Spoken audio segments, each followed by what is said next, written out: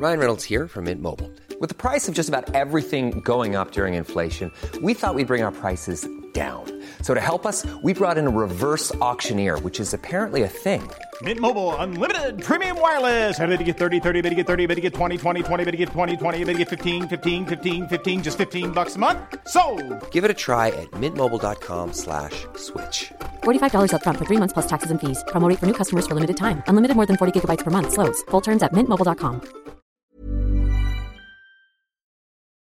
Truly, we live in highly unusual times. But today, we secretaries and senior officials of the executive branch now come before you.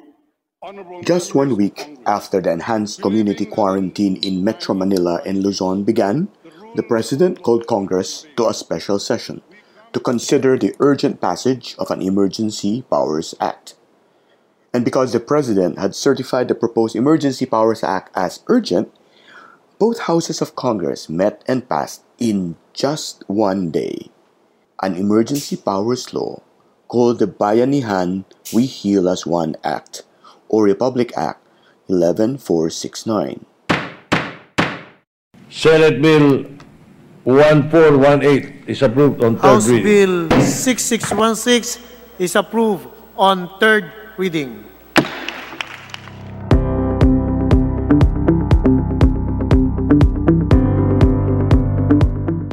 I'm Ted De, former Supreme Court spokesperson and now back teaching law at the University of the Philippines, the Ateneo de Manila, and the De La Salle University. And you're listening to Te Talks, where we talk about all things law and government. Our episode, Emergency Powers.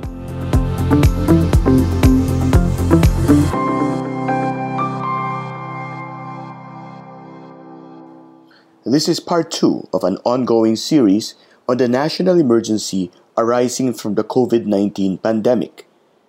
And for this episode, we called 2 of my colleagues from the University of the Philippines College of Law, Dan Gatmaytan and Gwen De Vera.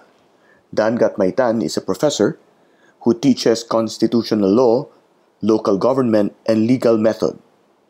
Gwen De Vera is a senior lecturer who teaches constitutional law and is practicing with a private law firm. Hi Gwen, hi Dan. Thank you for joining us in this episode. Hi, good afternoon. This is Gwen De Vera from UP Law. Hello, this is Dan Gatmaytan from UP Law. So in a few words, how would you describe the new emergency powers law? We could do without it. Maybe we had a little bit more time to think through an emergency powers measure. But to look at it more positively, I think what it offers is a way to organize kind of whole of government efforts in responding to the crisis. It addresses some of the critical areas from, of course, our healthcare workers to individuals, and as well as small and large businesses. What stands out for me in the Bayanihan Act is that it's looking really at like a two-pronged approach. And then maybe final point. So one is to permit the president to sort of recalibrate the appropriations for purposes of redirecting resources to address the crisis. And the second one, it's not new. It's just that it's rather broad. They're also looking at criminal enforcement to ensure that the policies and steps that are taken will be followed. Okay, thanks Gwen. Dan? In my view, a lot of the law is really unnecessary because we have existing laws that can be used by the president, which are already enforced. And I do have one problem with provision on the budget and what the president is allowed to do. So my answer will be largely unnecessary and a little unconstitutional. I think you both pointed out, and many have pointed out, that many of these powers already belong to the president. What is the effect of Congress reiterating these powers that the president already has? Generally, none. At most, what I think this law does is bring us some comfort in that there is a Congress agreement or concurrence in terms of the existence of a national emergency, not just a public health emergency. And it allows for two other constitutional and statutory consequences to follow as a result of that.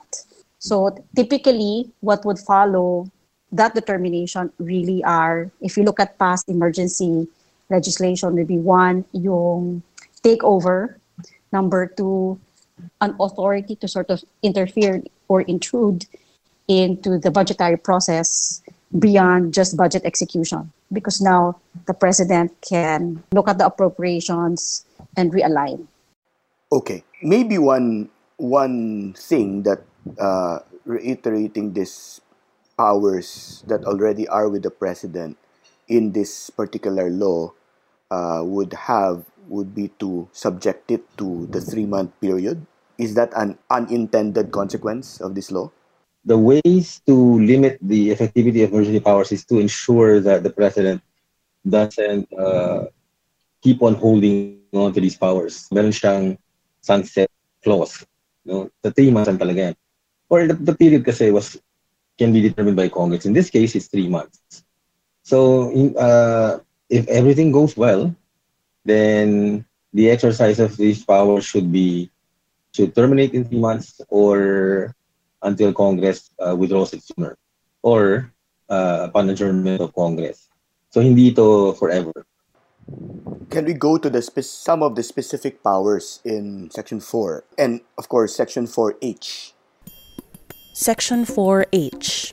Consistent with Section 17, Article 12 of the Constitution, when the public interest so requires, direct the operation of any privately owned hospitals and medical and health facilities, including passenger vessels and other establishments, to house health workers, serve as quarantine areas, quarantine centers, medical relief and aid distribution locations, or other temporary medical facilities, and public transportation to ferry health, emergency, and frontline personnel and other persons. Provided, however, that the management and operation of the foregoing enterprises shall be retained by the owners of the enterprise, who shall render a full accounting to the President or his duly authorized representative of the operations of the utility or business as basis for appropriate compensation. Provided further that reasonable compensation for any additional damage or costs incurred by the owner or the possessor of the subject property solely on account of complying with the directive shall be given to the person entitled to the possession of such private properties or businesses after the situation has stabilized or at the soonest time practicable. Provided, finally, that if the foregoing enterprises unjustifiably refuse or signify that they are no longer capable of operating their enterprises for the purpose stated herein, the President may take over their operations subject to the limits and safeguards enshrined in the Constitution.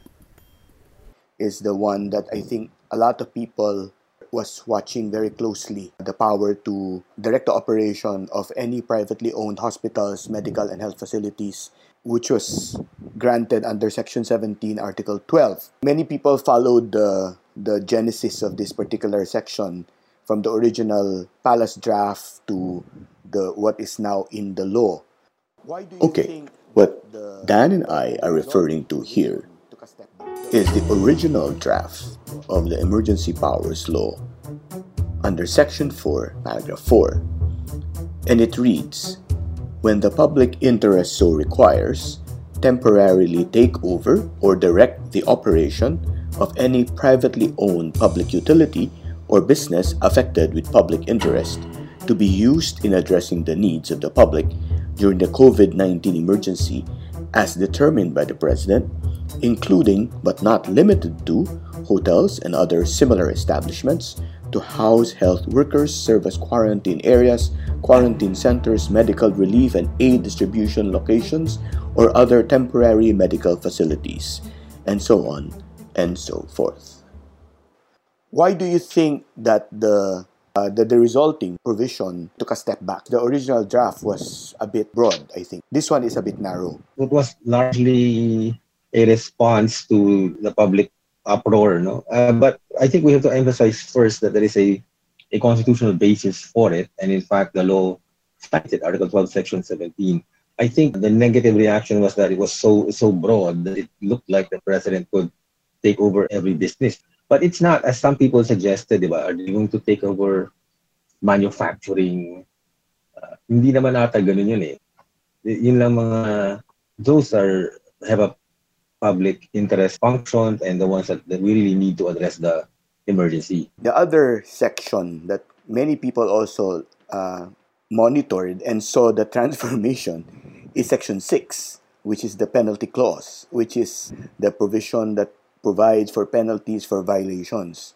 It initially started with a very plain, quite benign formulation, and eventually morphed into a much more detailed itemization of prohibited acts.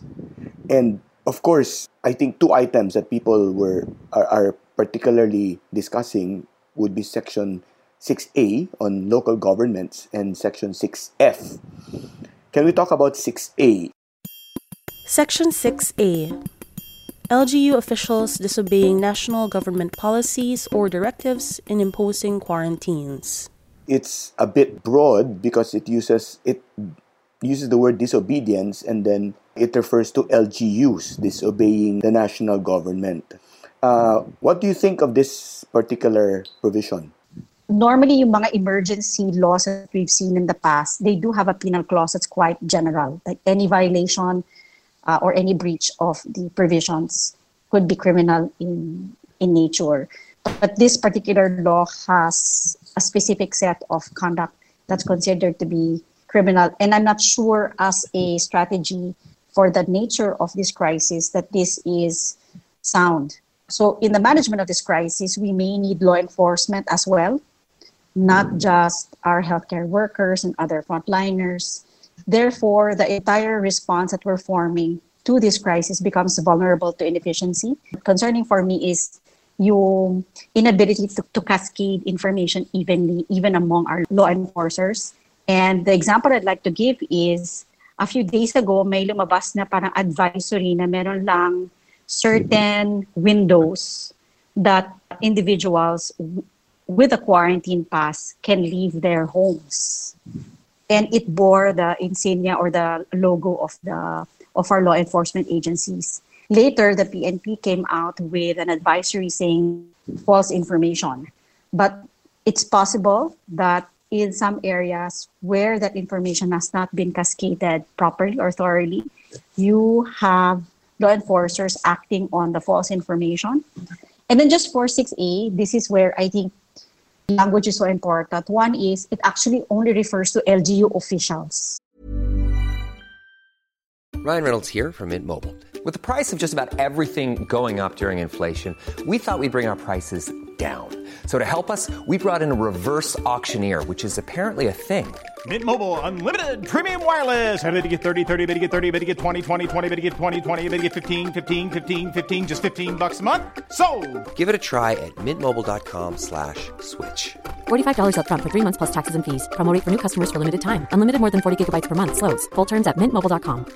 Hiring for your small business? If you're not looking for professionals on LinkedIn, you're looking in the wrong place. That's like looking for your car keys in a fish tank. LinkedIn helps you hire professionals you can't find anywhere else, even those who aren't actively searching for a new job but might be open to the perfect role. In a given month, over 70% of LinkedIn users don't even visit other leading job sites. So start looking in the right place. With LinkedIn, you can hire professionals like a professional. Post your free job on linkedin.com/spoken today. Not the LGU. So I'm not sure what the implication is. And number two, the law also says that for officials and employees of the government, they may suffer additional penalty of perpetual or temporary disqualification from office. I'm not sure if there is some political motivation behind including that as a penalty, considering that when we triumph over this crisis, we are going to see elections in 2022. Okay, thanks. Dan? Actually, I will take it easy on the government on this point. Kasi even before this emergency started, the law already allows the national government to supervise local government units when there is an emergency. I would think what the government is concerned with here is that because of the nature of the emergency, we need to have a consistent, coordinated approach. Kung quarantine ang pinag-uusapan, then we cannot have quarantines in one city and then no quarantine in the other. Baga, what they're thinking here is that, we need to act in a concerted way. And one might point out that ang limitation here really only has to do with policies or directives in imposing quarantines. Now, if you want to look at the glass as half full, then you could say it doesn't prevent local government units from being creative and coming up with their own solutions to help in addressing this emergency. Of course, hindi mo rin maisip na this can be subject to abuse, diba? As Gwen pointed out, and elections are coming up soon, and this could be used as a way to disqualify certain officials from running for office. Let's talk about 6F. That's the other provision that many people have been discussing. And of course, 6F talks about creating, perpetrating, or spreading false information regarding the COVID-19 crisis on social media and other platforms where such information has no valid or beneficial effect on the population, clearly geared to promote chaos, panic, anarchy, fear, or confusion. And of course, some of the words that came out, chilling effect, vague, overbroad, violation of freedom of expression, freedom of the press. So, what's your take on 6F? One, I think the intention was to make it broad, but in making it broad, at least from my perspective, it actually sows confusion as to what exactly the law is trying to prohibit or regulate vis-a-vis the current crisis. One, for example, it refers to both individuals and groups. I think we know how difficult that is in terms of criminal prosecution. Two, I think it is also redundant because we do have laws in place which we may use to actually prosecute certain conduct that are already considered to be criminal in nature. From the criminal side, 6F is problematic because it does not define what false information is.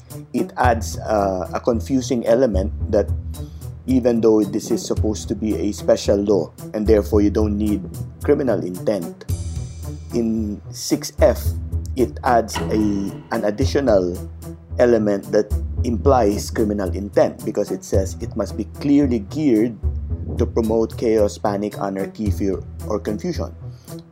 Even the prosecutors are finding it a bit difficult to figure out how to determine probable cause. But that's from the criminal law point of view. Just have a few more points. Okay, Section 7. Section 7.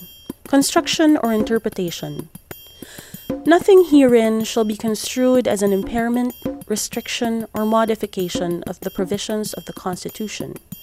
In case the exercise of the powers herein granted conflicts with other statutes, orders, rules, or regulations, the provisions of this Act shall prevail. It reiterates that, of course, that the Constitution remains supreme.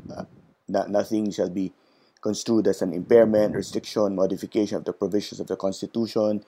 I think there was some confusion here, maybe because of the way it was written.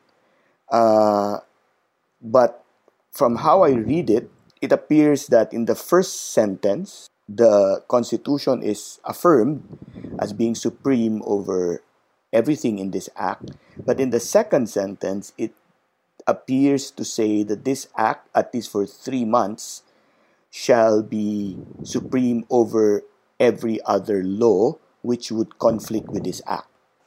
Dan, you also teach legal method. I'd like to hear your comments on this. Actually, I was surprised. I assumed that what Congress meant was that this law being the latter law, plus the fact that it's an emergency measure, in the event that it is in conflict with the prior statute, then it should prevail. But what people kept on asking was whether Congress said that it will prevail over the Constitution. There's no universe where that's going to be valid, diba? In other words, no matter what the emergency is, Congress can never enact a measure that will prevail over the Constitution. And perhaps it could have been written in a better way kasi ang dami nagtatanong dun eh. But I think it only means that if it runs into conflict with a statute or implementing rules, then this latter law will prevail.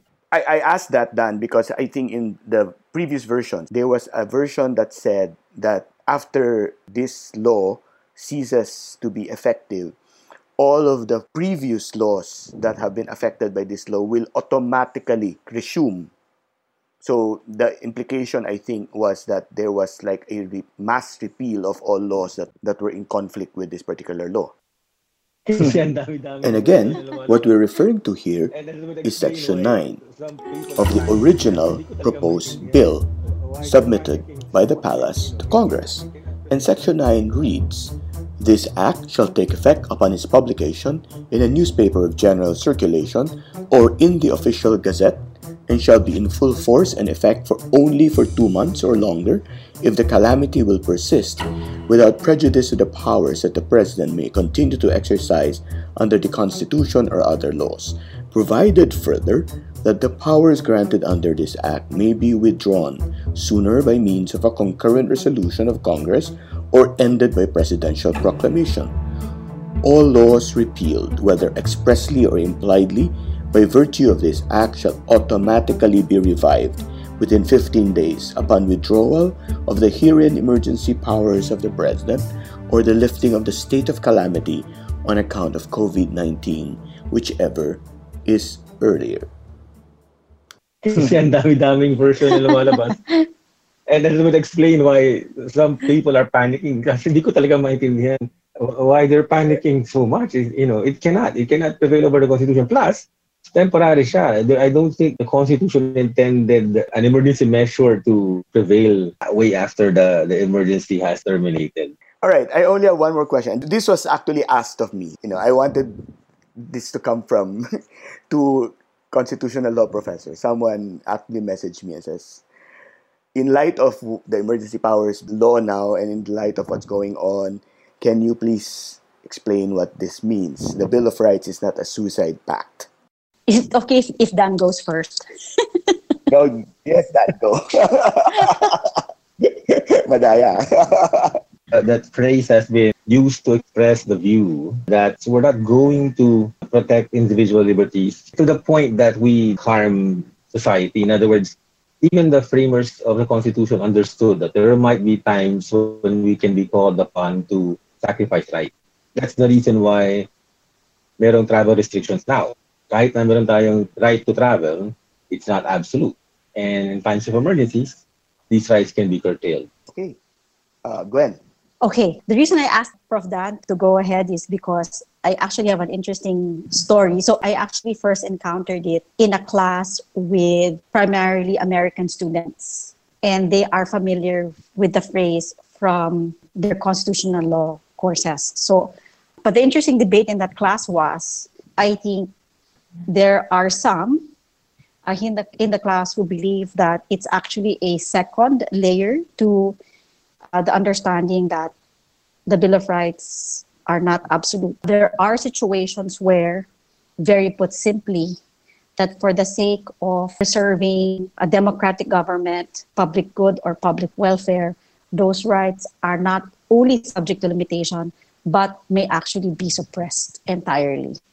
But certainly, even with regard to the existing emergency, I'm hoping that we would still look to understanding our Bill of Rights as simply subject to limitation and not outright suppression of any of those rights. That's a great way to end the discussion. Salamat. Thank you. Dan and Gwen, thank you.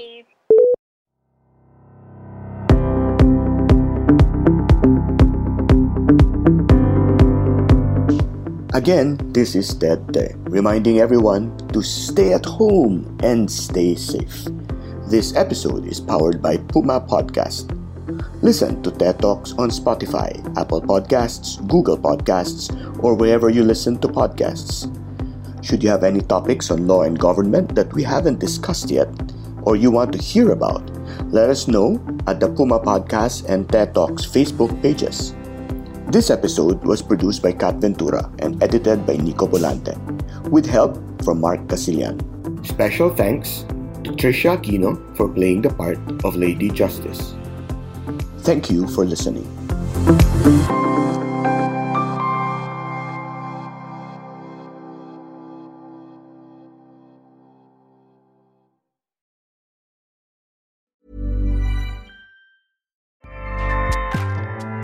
Acast powers the world's best podcasts. Here's a show that we recommend. The Real Housewives is a guilty pleasure for most, but if you're looking to not feel guilty about that pleasure, tune in to Everything Iconic with me, Danny Pellegrino, where I break down all the messy moments and behind-the-scenes antics of Bravo's popular franchise. And on Everything Iconic, I also interview celebrity guests like Kelly Ripa, Keke Palmer, Drew Barrymore, Cameron Diaz, and more about their guilty pleasures, their past work, and so much more. So if you're pop culture obsessed and find yourself watching way too much reality TV like me, tune into Everything Iconic with Danny Pellegrino, wherever you listen to podcasts. Acast helps creators launch, grow, and monetize their podcasts everywhere. Acast.com.